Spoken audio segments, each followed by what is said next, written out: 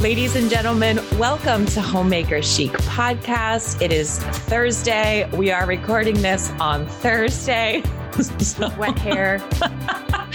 No eye makeup. We are on top of it, but we're excited that you're here with us. This is Homemaker Chic Podcast, and this is where we are rescuing the art of homemaking from the daily grind with red lips. And yes, I'm wearing a denim jumper, but if you could see the bottom half, it's actually really cute. It's not like 90s homeschool mom jumper. These are classy. Overalls, it's not a dress. No, it's not a dress. These are my denim overalls. These are my work overalls. And that's why I'm not wearing actually eye makeup, because as soon as we get done recording here, I'm going out into the garden. And when I really grind in the garden, I have to come in and shower because dirt gets into all the creaks and crevices of my body. And dirt boogers all day long. Dirt boogers. And Stu and I are going on a date tonight, so I wasn't going to waste my mascara for the garden. Anyway, we are here with you today on Homemaker Chic Podcast, and we are going to switch things up a little bit. And we are going to be talking right now about how to get those beautiful homesteading vibes in your house when you don't want the farm. That down home feel without the farm. My friend Natalie, who you guys hear me talk about all the time on the podcast, she always just says in her very stoic way, we live very different lives. So when I have to text her and say, we're going to be late for dinner, the sheep got out, we're going to chase them back into the pasture, she's like, we live very different lives. And that's okay. Homemakers come in all sorts, don't they? I think I'm going to make a note because we do post the blog post on Patreon. I think I did a blog post about that, about getting your kids out the door. Yeah. Like shoes that aren't covered in poop. Right. To go out in public. And it's something about living different. It's a different world or something like that. I'm going to make it. Mm-hmm. Yeah. Like a little notation on my Post-its. It is. Let's say we invented Post-its. Romy and Michelle. But here's the thing. Like, we all love those homesteady vibes, right? Yeah. We like that home feel. That's what we're striving for as homemakers. So that's what we're going to be diving into today. How we can get all that goodness without having to milk the cow. Mm. So the only thing we're going to do before we get into the meat of this episode is pour ourselves a glass of something. So let's cue that wine music. It's a little early for wine. Define early. Selected for dinner. So I think it would be a slight faux pas at 9:23 in the morning to pour myself a big red. So I will wait. Yes. And before we get into this fabulous topic, which was requested by a listener, we want to encourage you to pour a glass of wine or tea or coffee, because you're probably listening in the evening. So you have full permission. Mm-hmm. We like to pour ourselves a glass of dry farm wines. So we would like you to memorize this, dear listeners, dryfarmwines.com/homemaker chic. It's so easy. Even I can say it. Dry Farm Wines is a fabulous online company that will ship you naturally yeasted, old world, family grown, biodynamic, no garbage wines from around the world. This is wine that is grown and bottled to help you and Shay and I tap into life and celebrate it. And we specifically choose to drink wines that Dry Farm has hand selected because there are 76 ingredients that don't have to be legally listed in those wines in the grocery store, and they use genetically modified yeast and purple dye and all sorts of things that aren't very chic and that we would like to avoid. So the script says for me to ask you what you're sipping, but I think it's my wine day. So okay, what are you sipping today? What will you be sipping today when it's a culturally appropriate time? When it's a culturally appropriate time. This is a Toscana. Have you ever seen this one? It came in my box. No, I have not seen this one. It's very pretty. Tiffany blue label. And I have no idea how to say this. I do like it though. It has a little like servant's bell, like a little Downton Abbey bell, like on my wall right there. So I don't know if it's Carandole. It's a Rosso, obviously. 2019 Vino Biologico. And this is a Toscana, and it's 70% Sangiovese, 20% Pinot Nero, and 10%, oh my goodness, Fogliatonda. Yeah. Never had that grape before. So the Fogliatonda grape. we go way back, me and Fogliatonda. So I'm very excited. I'm actually going to do salmon tonight, and I've been making my salmon with that concoction that we had the oysters in New Orleans, which is like I just do the salmon on the cast iron and then I nestle it down. Yeah. Zhuzh, and it makes my family very happy. So it's a whole lot of taste. And so I'm going to pair a red with that. And this is my selection. Ooh, very good. I've gotten to the point now where when Stu and I do go on our hot date, like we're going to do tonight, I just take a bottle of Dry Farms with us and I just pay the $20 corkage fee or whatever, which is still a way better price than buying way better wine for a way better wine. Yeah. Yes. And yeah. All of those. I do like that because especially when you're out with your husband, like you don't want to get all like woozy at dinner. No. And the lower alcohol content of the Dry Farm wines is perfect for date night. So dryfarmwines.com/homemaker chic. And we would like you to contemplate how 4 bottles for the price of 3, or let's see, can I do the math? 7 for the price of 6 or 13 for the price of 12 sounds for you, because Dry Farm, if it's your first order, is going to treat you to an extra bottle for a penny. So Also do that. Very chic. Also very chic. Free wine is very chic. Very chic. It's très chic. Okay. So pour a glass, ladies, whatever it may be, whenever you're listening to this, and let's get to it. After Angela answers her FaceTime call. Who is that? Go away. Sorry about that. Okay. So how to have that down home feel in your house when you don't want the farm. Why wouldn't you want the farm? No, I'm just kidding. No, well, it's a lot of work. It's not for everyone. I don't want the farm half the time. Seriously. Do I have to have the farm today? Because I don't know. I've got other things I'd like to do. I do like this idea though of just creating that feeling on all fronts in the home, from the home decor to what you put on the table to how you're storing the food. There's a lot of options, and in thinking about this and planning for this show, it brought back a lot of memories. And I think we should talk about that because we sort of both brought this down home feel into our homes when there was no farm. I have a visitor. There was I have FaceTime. You have a visitor. There was no homestead. Can you wait just a second, please? Actually, you can go find your father now. Okay. Thank you. How many times have we done this? What do I say every time? Go find your father. We have both brought that feel into situations was when there was no farm. Right. I don't even think when you were living in your old house that you wanted a farm. Did you? Well, I remember the day that I did. Me. Okay. I remember when I realized. So when Aiden was a year, I dug my first potager, and it was 4 little pie-shaped squares. I dug out. We had a slope in the backyard. So you know me, I gotta dig something out and create a variety in the terrain. So I dug it out about 2.5 feet and then took all that dirt and made 4 pie-shaped squares. Went to the quarry, got rocks, framed them out. And after my first very successful season, I'm the kind of person that can do things really good on the first try, and then the second and third tries, not so much.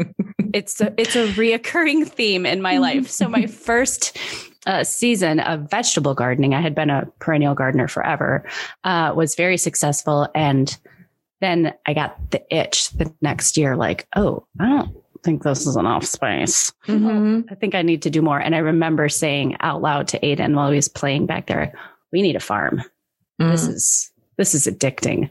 Mm-hmm. But it was going to be many years till that came about. And I just, like we're going to talk about today. Thank you so much. Latte delivery. I want a latte delivery. Right. So how many years was it from when you thought, I want a farm, to when you moved to a farm?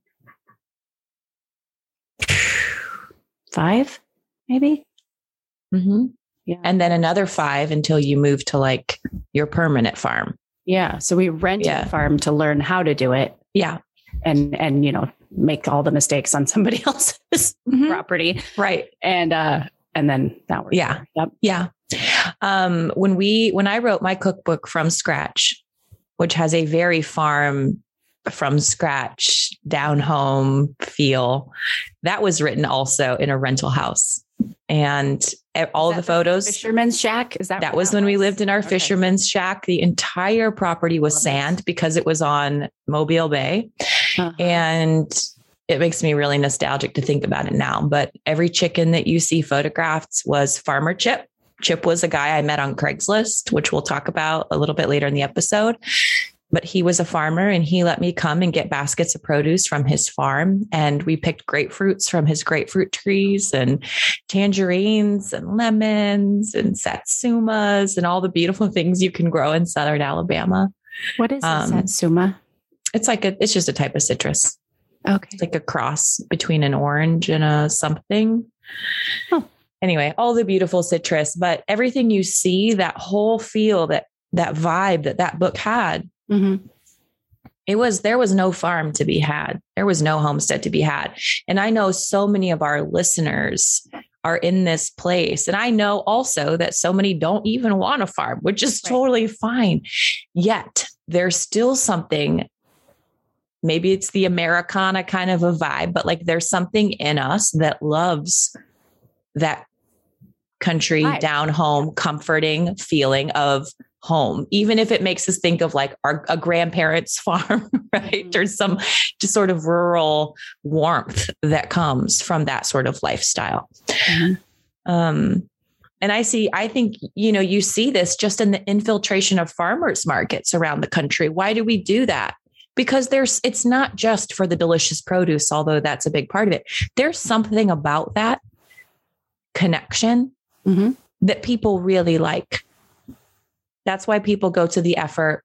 They usually spend a little bit more money, a little bit more energy. We're willing to do that. And so I think that this does strike a chord with a lot of people, whether they're wanting a farm or wanting to stay in their nice New York City apartment and yet still bring that vibe to their space. All right. So how do we do this? I mean, in thinking, this is really annoying me because the sun just keeps going in and out. My light just keeps getting pastier, more corpse-ish as I'm sitting here for the Patreon viewers. I'm thinking to McHenry, and it's a similar thing where I was in a coffee table book called, what was it called? Romantic Prairie Style. Yes. Right at that Fifi's. time. Yes. Fifi O'Neill's book. Yeah.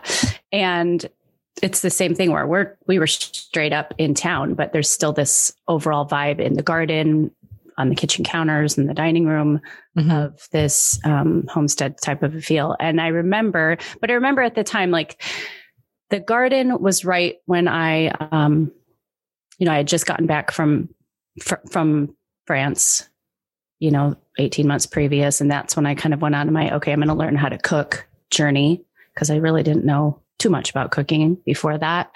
And it's sort of like one thing led to another. And I remember structuring the house and structuring my routine throughout the day so it felt farmy. It was interesting. Just little things like keeping the eggs on the counter, or I would go and buy, and we'll dive into all this, but like I would go and I started buying a lot of flour at a time instead of just one bag at a time. And I'd store it in a bin so I could scoop it out with a scoop. Yeah. Just like anything that just gave me those romantic farmy feels. Yes. So let's start in the kitchen for our city friends that want to bring some of that cozy ambiance into their kitchen, and then subsequently to their table, to their families. Well, I think one of the kind of most obvious ways that we bring this sort of feel into the kitchen is we do shop at farmers markets. Because when you see the carrots that you got from Farmer Rick, from upstate, they give you it's very subtle, but they give you a certain feel. It's a different feel than when you see those carrots in the Costco bag. And I buy stuff all over. I'm not saying that. I'm just saying it does give you a different feel. So if shopping at a local farmer's market, I mean, we are in prime season right now. If that gives you all the good vibes, then do that. That would be a super easy way to bring that homesteady feel into your space.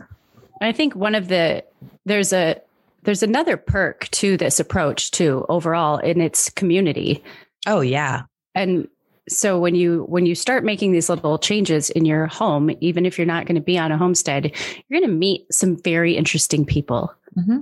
And you're going to have a little bit more of a pulse, obviously, on where your food comes from and more of a connection to it and more memories really around the entire process. So when you start maybe grabbing a latte and going with your husband on a Saturday morning to the farmer's market or with a girlfriend or packing up your kids, okay, we're going to go, I saw berries for sale on Craigslist. We're going to go pick berries. You're creating memories and you're getting to know some very interesting people. And those people always have the inside scoop. Mm-hmm. They always have a recipe to share or information on the process of growing it or how you're going to get best storage results. It's just really a whole new world. Farmers markets are fantastic. It is. You're right. I mean, especially after a year of being so removed from our community and from people around us. Right. All the food stuff that we have that we gather from our community has a story behind it. I hadn't even thought about that aspect of it, but that connection to your community, it is like you kind of belly up with the other farmers at the market, and you're like, oh, hey, when are the tomatoes coming? It gives you things to talk about, a point of connection. So that naturally just makes you like, come on by if you want to see. Yeah. Oh, and we have you pick on Thursday if you want to save a little money or, in my situation here, I have a farmer that I work with for anything that I don't grow or don't grow enough of. And I buy so much, he gives me the restaurant pricing, which is great. And we have a total rapport. He lets me borrow his bins and bring them back the next week. And excellent. I like the communal aspect is very important to me. It is very important. Even if, like you said, even if you are the farmer, even if you're trying to grow all this stuff, I have Grace down the road and she fills in where I totally fail all the time. So that's that. I love that aspect of it, but let's talk about then, I mean, what are some easy things? Obviously produce is an easy thing to get at the market. Usually anywhere you go on Craigslist or any kind of farming site in your local area, you're going to be able to find eggs. And to me, like, what is a greater symbol of the homestead than eggs? Right. They're so charming. They're so charming. So perfect. They give you all the beautiful feels. And so those were one of the first things that we sort of switched over. Because it gave me just a beautiful feeling inside as a homemaker to be bringing these eggs into my home. They're so gorgeous and so much fuller of all the things of flavor, of vitamins, of all the stuff. And so I would get them and put them in a little basket, just find the cutest, most charming little basket I could find and set them on the counter. That's what I do in a big, beautiful crockery bowl. You know, you mentioned Craigslist. Craigslist is, I think we've talked about this some on our rant last year. Craigslist is an excellent resource. Yeah. For what we're talking about, for farmers markets, for people who have extra, for people who have wild feral raspberry bushes and they're just a pain. They just want you to come and pick them. Yeah. I remember as a child, there was someone who had they would just grow a field of cucumbers. And we would go every year with my mom and pick cucumbers to make pickles. That was pre-Craigslist, obviously. But there's, I find a lot of fruit trees in town that people sort of have inherited and they don't want like the apricots to fall and make a giant mess on their patio. Exactly. So they're like, please come. Apple trees. And they don't want the mess because when they rot, then they bring the wasps and yeah. And I'm known to like pull in the drive and knock on the door. Oh yeah. Oh, totally. I've done it. You have a tree. Doesn't look like you're picking it. Right. One of the ways that I think could bring this into the kitchen that the average person could do. And I love this because when you watch BBC shows a lot, you see this a lot. People who don't have a farm or live in a city, it's making jam. And I'm going to do a shameless plug here. Okay. I'm going to do a shameless plug. I will make sure in the show notes that we post my honey sweetened jam recipe, because I modeled this after the British style, because I would watch these shows. They'd make like 4 little jars of jam, like small quantities, and nothing crazy. Yeah. And then they would not process them in a water canner. And I was just like, how God, help me understand. And so I did a bunch of research on it, and they would hot pack them. You don't have to have a water canner. I'm probably going to get some really angry comments about this, because people feel very particular ways about their canning processes. But I will tell you, I have been canning jam like this for a very long time now. And if a jar doesn't seal, it just goes moldy. Yeah. And that rarely happens, but it does happen. So if you talking about pork, we're talking about, I'm not talking about pork. I'm talking about fruit and honey. It's like, it's either bad or good. There's not a lot of get there. Anyway, this makes it really possible where if you do go and you find something on Craigslist for those extra berries, or you glean some fruit from somebody's tree and you just want to get that yummy vibe going in your kitchen, you want to make it smell good, you want to do something productive, making a few jars of jam is a beautiful way to do that. And all you need is some glass jars, some pectin, and some honey. I sweeten mine with honey. So I'll make sure to tag that. You guys should check that out, because it's like, here at least, it's rhubarb jam time. I looked at my rhubarb. It's already wanting to go to seed. And I was like, stop it. I have not made jam yet. What are you doing? But I mean, what is more homey than a fresh jar of jam? Yeah. Like and homemade, without having to have all the canning equipment and everything. Yes. That can be overwhelming, especially if you're in this city and you're like, well, where are we going to store this huge, happening. Right. But for my 6 jars. Get that feeling. Cut a little fabric, line them up on your shelf, enjoy them in the morning with a little toast. Yep. Yes. It makes it very possible, and no real special equipment. While we're in the kitchen, I think another thing that you could do is put your hand to fermenting foods. Yeah. And this might scare some people. I don't think it needs to at all. So many of us enjoy eating pickles, sauerkraut, pickled peppers, dilly carrots, like all of these things. And this, of course, could go into other ferments, things like yogurt, things that are fairly simple to do and can really make you feel. I mean, this is how we both started. It was like, I remember making yogurt. Back of the counter, sitting there. It doesn't have to be a 5-gallon crock in a closet. Yeah. Nope. It can be a very small, and they even have yogurts. I used this yogurt for a long time called Villi, Viili. You can get a culture for it online, and it cultures at room temperature. So it literally was just adding a tablespoon of the culture to a quart jar of milk, covering it and letting it sit out for 24 hours. And then you can either strain it to make it thicker, like more of a Greek style, or you can just have it, runny and pour it over your granola.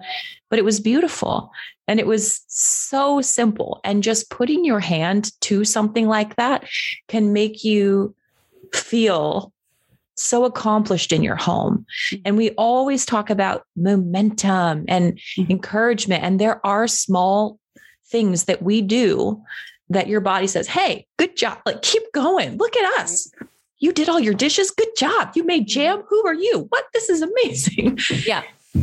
And I think I like this idea of, if you're living in town and you're watching someone like you and I mean, like, definitely, but that's too much. That's too much work, too much equipment, too much going on. But just to take these things and really just break them down to something very simple and low scale.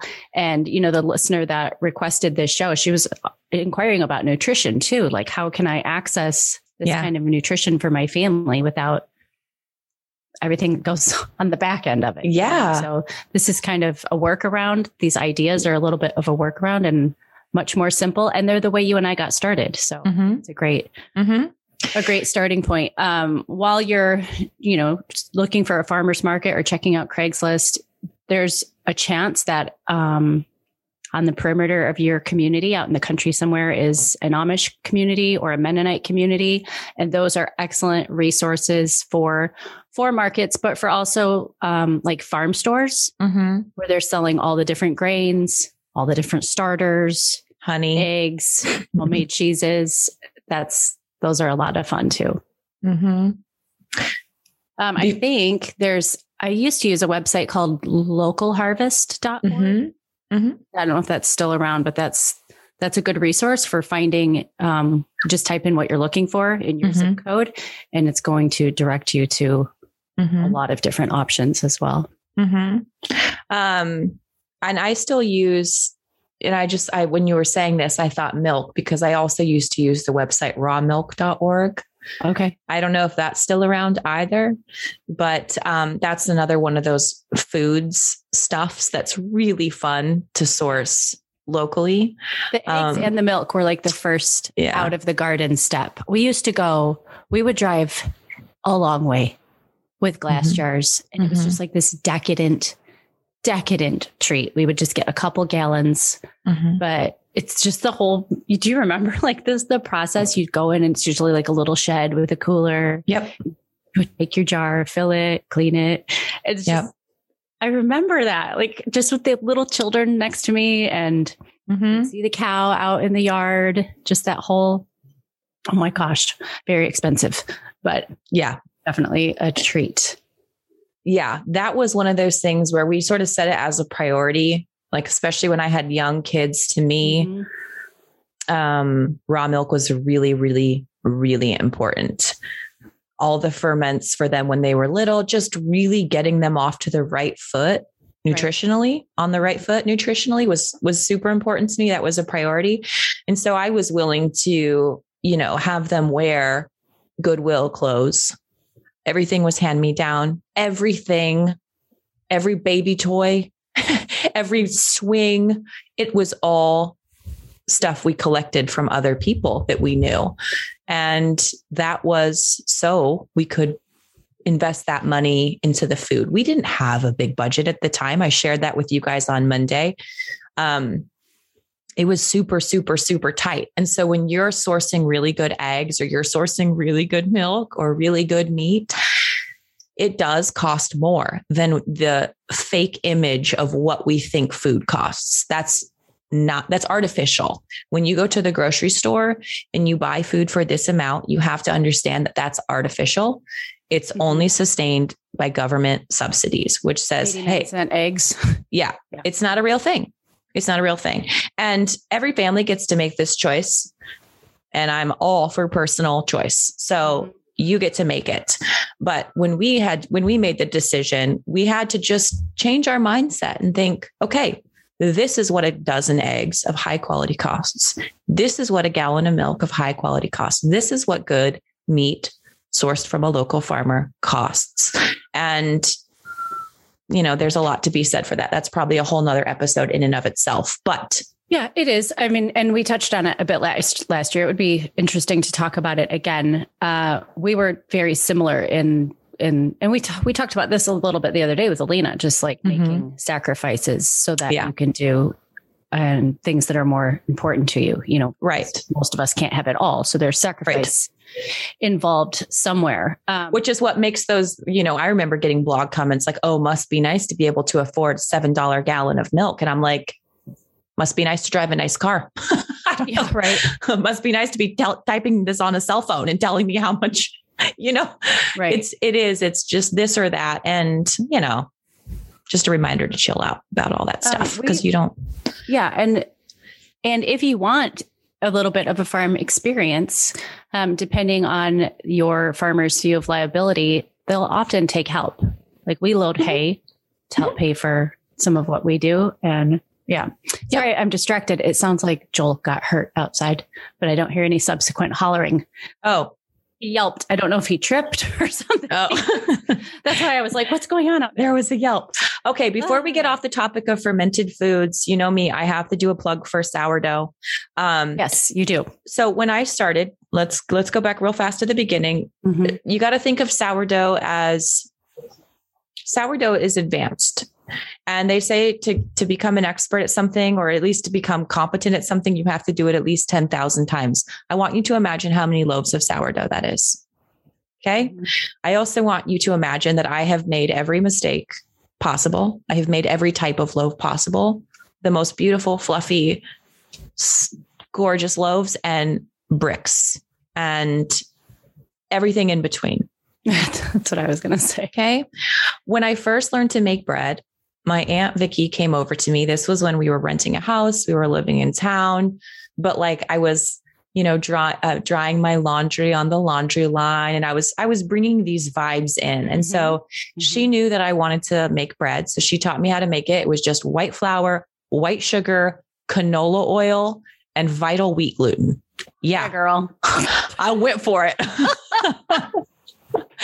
But it really was a necessary step for me to be like, look, I made bread. I did this. And to me, it was so revolutionary, and I'm really thankful. So don't feel like you have to get it perfect. Don't feel like you even have to start with sourdough. If you've never made bread before, you have no idea what you're doing. It might be a little bit more encouraging to you to gain that momentum, just making like a really basic overnight yeasted loaf. Super simple first loaf, and it's in my cookbook, was my honey wheat. And I was like, my mom always made us eat wheat bread as kids. She was like, we had to have sugar-free stuff and carob chips and whole wheat cardboard. It was terrible. And so as an adult, I didn't think I liked whole wheat. I was very like, ew, no, why would I do that when I get the white squeezy stuff? Still in rebellion as an adult, But I stumbled upon this recipe for honey wheat and just played with it a little bit, adapted it to make it my own. And I was so bloody proud of that bread. And we called it home bread instead of homemade bread. Amelie was 2 years old. She called it home bread. And I made it for a family occasion once. And Amelie, here's what she said. I told this story and they all got a kick out of it. She said something about, she was very articulate at 2. I'm so glad we don't have to eat store bread. I'm like, yeah, I am too, sweetie. Isn't this delicious? She's like, can you believe people eat that crap? Oh my gosh.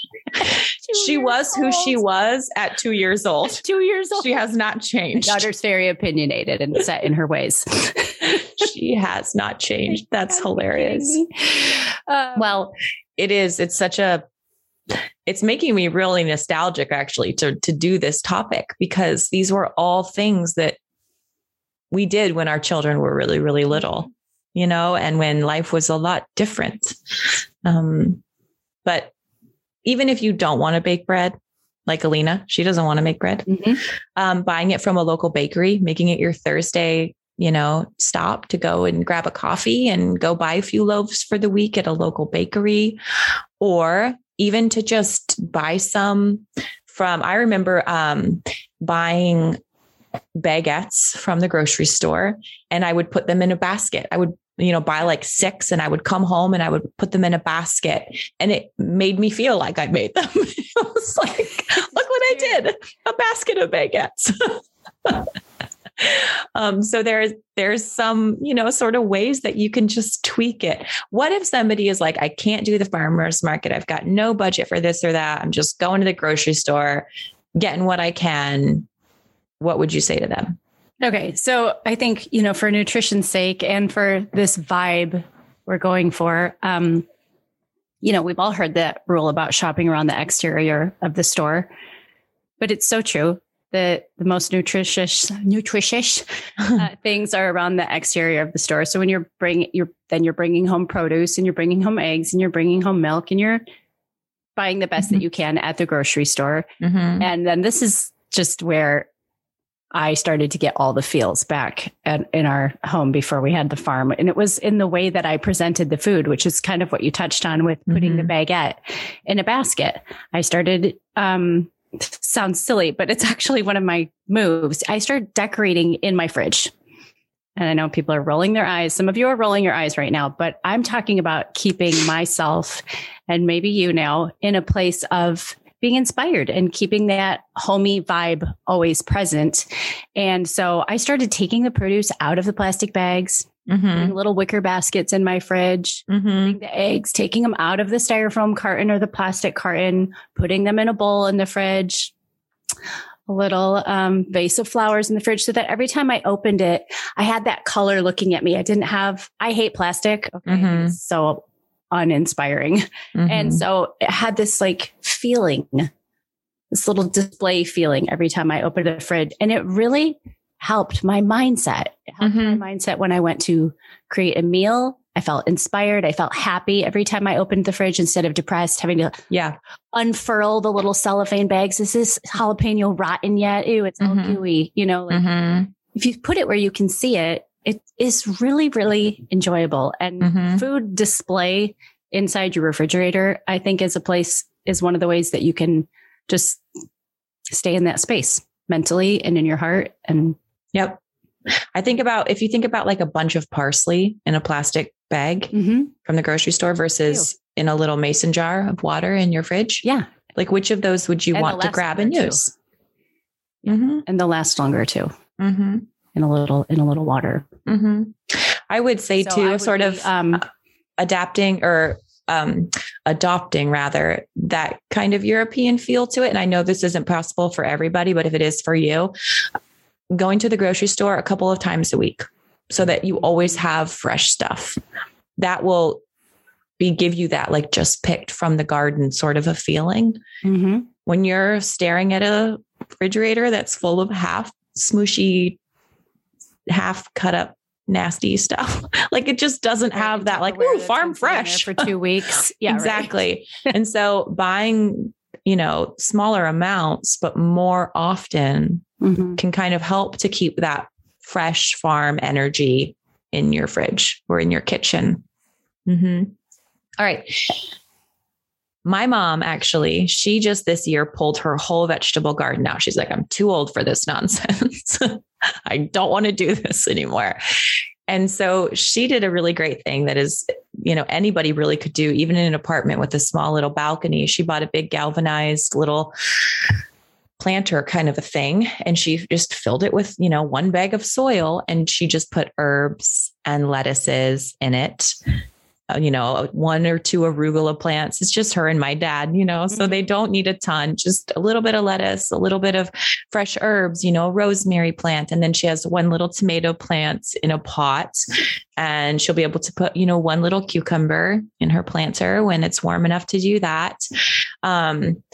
This is such a beautiful way, even if you don't want to have anything to do with farming. Everybody loves fresh chives on a good omelet. Right. Or fresh parsley on your beef stroganoff or whatever it is. It's one of those ways to be like, boom, extra, pizzazz. And you don't even have to be a gardener to, it's not like you have to start the parsley from seed or start your tomatoes indoors right now. Like this is the perfect season and people are doing it for you. Right. And go to the store and get a little, even sometimes at Costco, they'll have like the little bowl of herbs and they're all together, and those can go on your counter, on your windowsill, and you'll go to the farmer's market and they're selling like a bushel basket with a started tomato in it. It's already 2 feet high and bearing fruit. You just pop that right by your back door and enjoy with your fresh eggs. Sitting in a bowl on the counter. Yes, do that. Before we head out of the kitchen, we're going to take a quick break for our advertisers. Today's episode of Homemaker Chic Podcast is brought to you by the Elliott Homestead Cooking Community. If you are feeling uninspired in the kitchen, you don't know what to make, you don't like what's coming out, I invite you to visit cook.theelliottHomestead.com. This is where I send you 5 new whole food recipes every month, either in the mail or digitally. You get to get in on our community. We do a Q&A call, and I walk you through an hour-long cooking instructional video every month so that you can learn how to utilize these ingredients in your kitchen.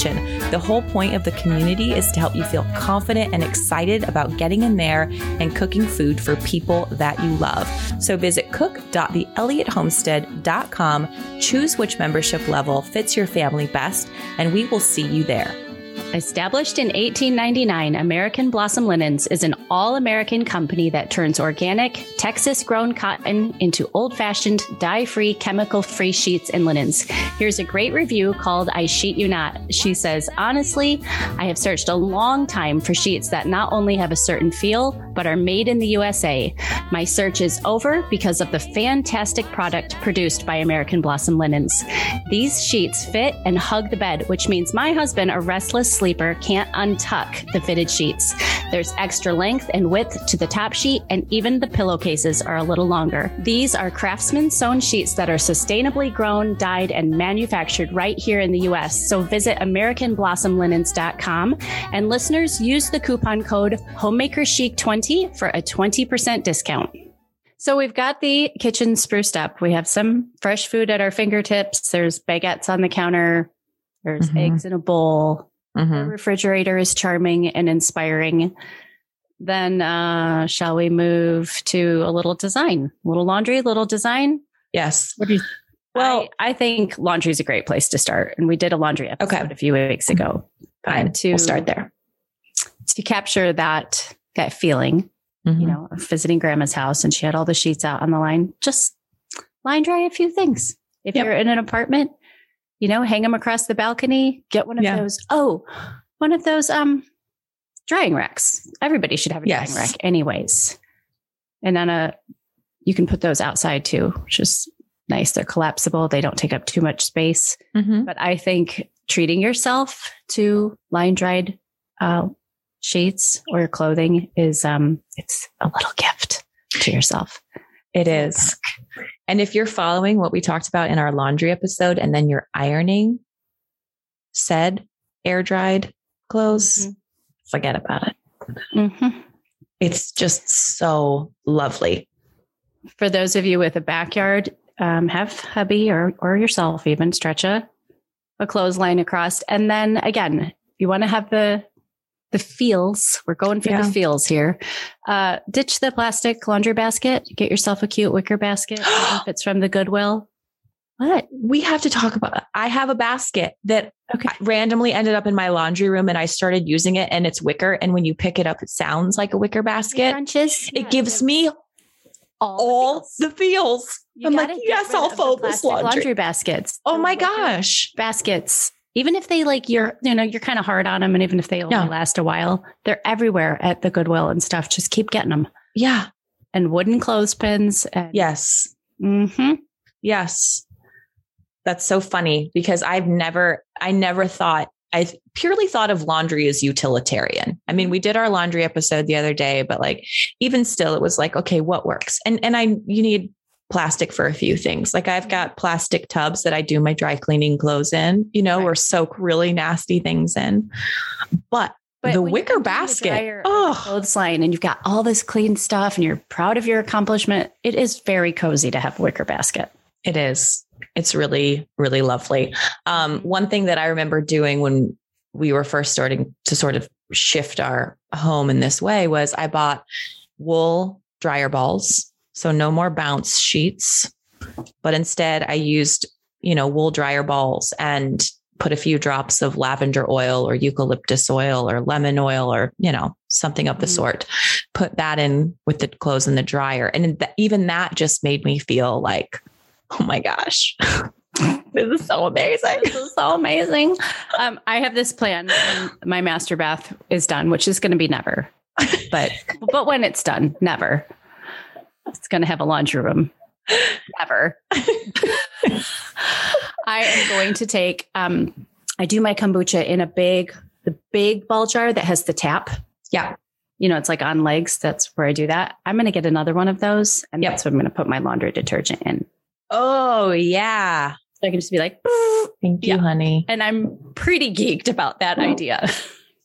Latte delivery. It's funny you bring up kombucha because I actually just started my kombucha again a couple of days ago. And just if anyone needs this encouragement, I made kombucha for years and years and years. And I was the person that was giving her SCOBY to everybody, Right. And then it passed away. The SCOBY passed away. It was somewhere between Alabama and Washington. It did not make it.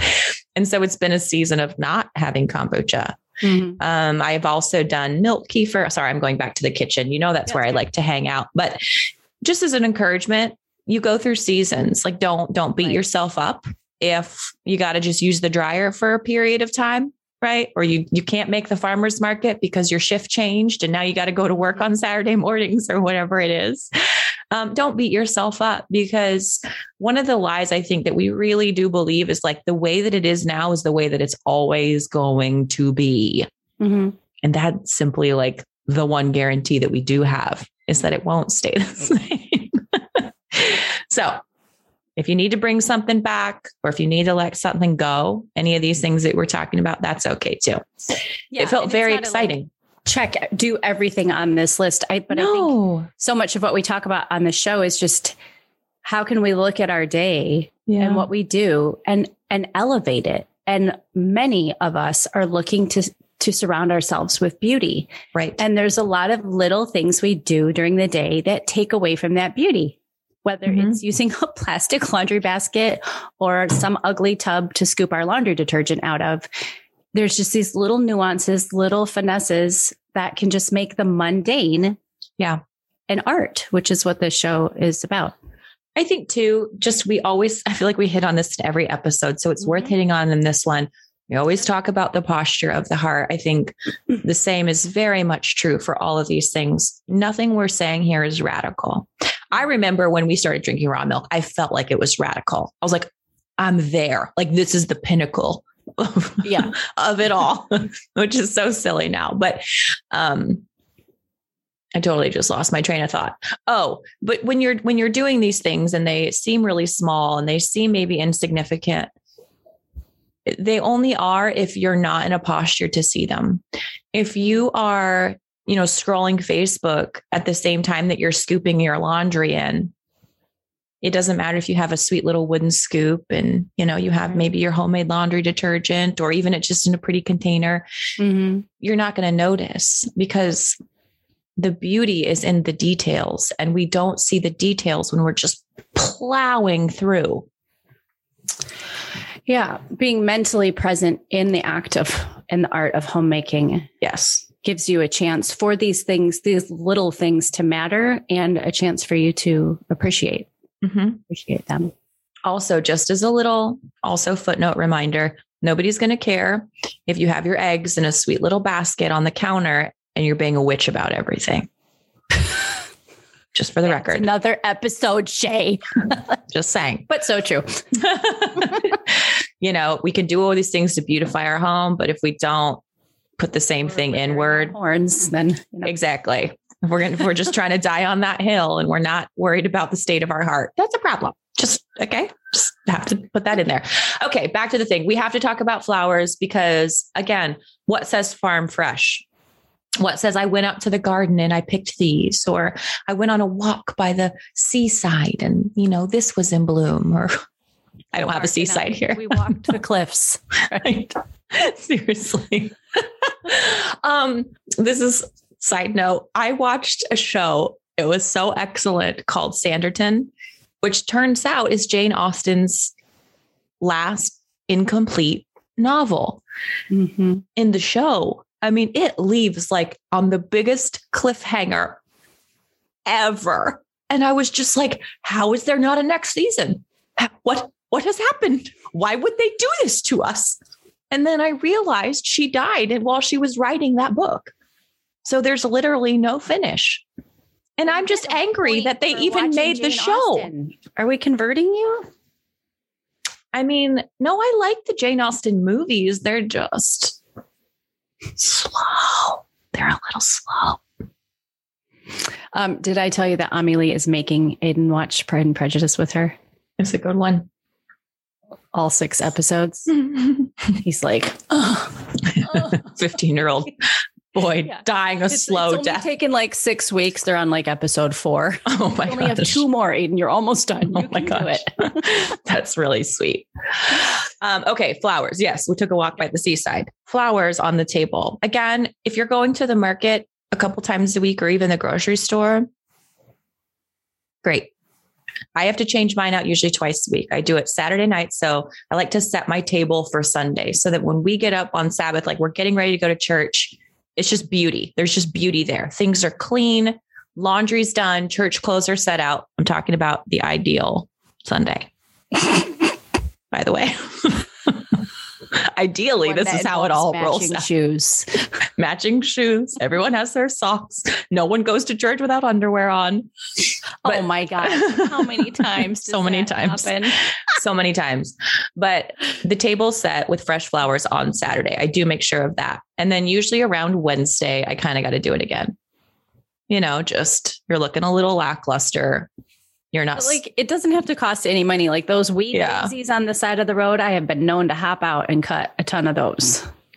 That's what I did in Alabama. I went on walks and I just foraged branches or ditch flowers or like anything I could find, anything that was green or had some sort of life to it.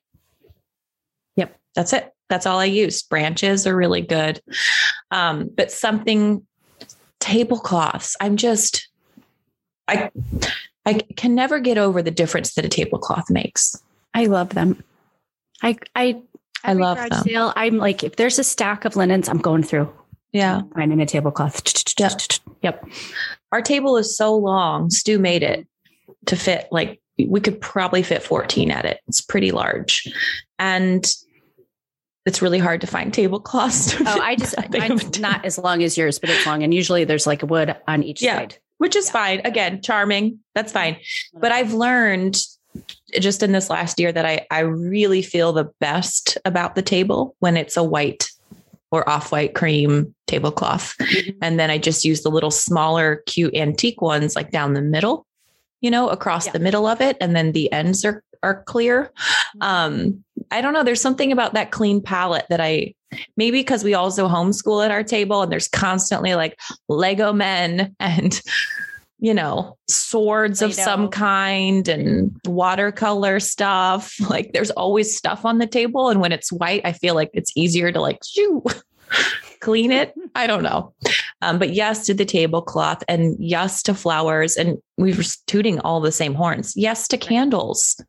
I mean, get some beeswax candles and you will feel like you are at the farm. So simple. They smell so good. I was going to say too, if you are in town and have a little backyard and gardening isn't your thing, but you're a little bit curious, most of us have like a little perimeter around the house that's dirt or something. Just go to the hardware store and get that $6.99 bag of zinnia seed. It's usually with like the pollinator mix or they're like one bag's like blue, one bag's hot pink. They're different colors. And a lot of times they'll have one that's just all zinnia. Just throw them down, scooch the dirt around a little, let it rain the next day. Yep. And you'll have some flowers forever. Yep. Zinnias are so wonderful. They're so easy. And sunflowers. I think everyone should grow sunflowers. I love sunflowers. Giant, offensive yellow. I just love it.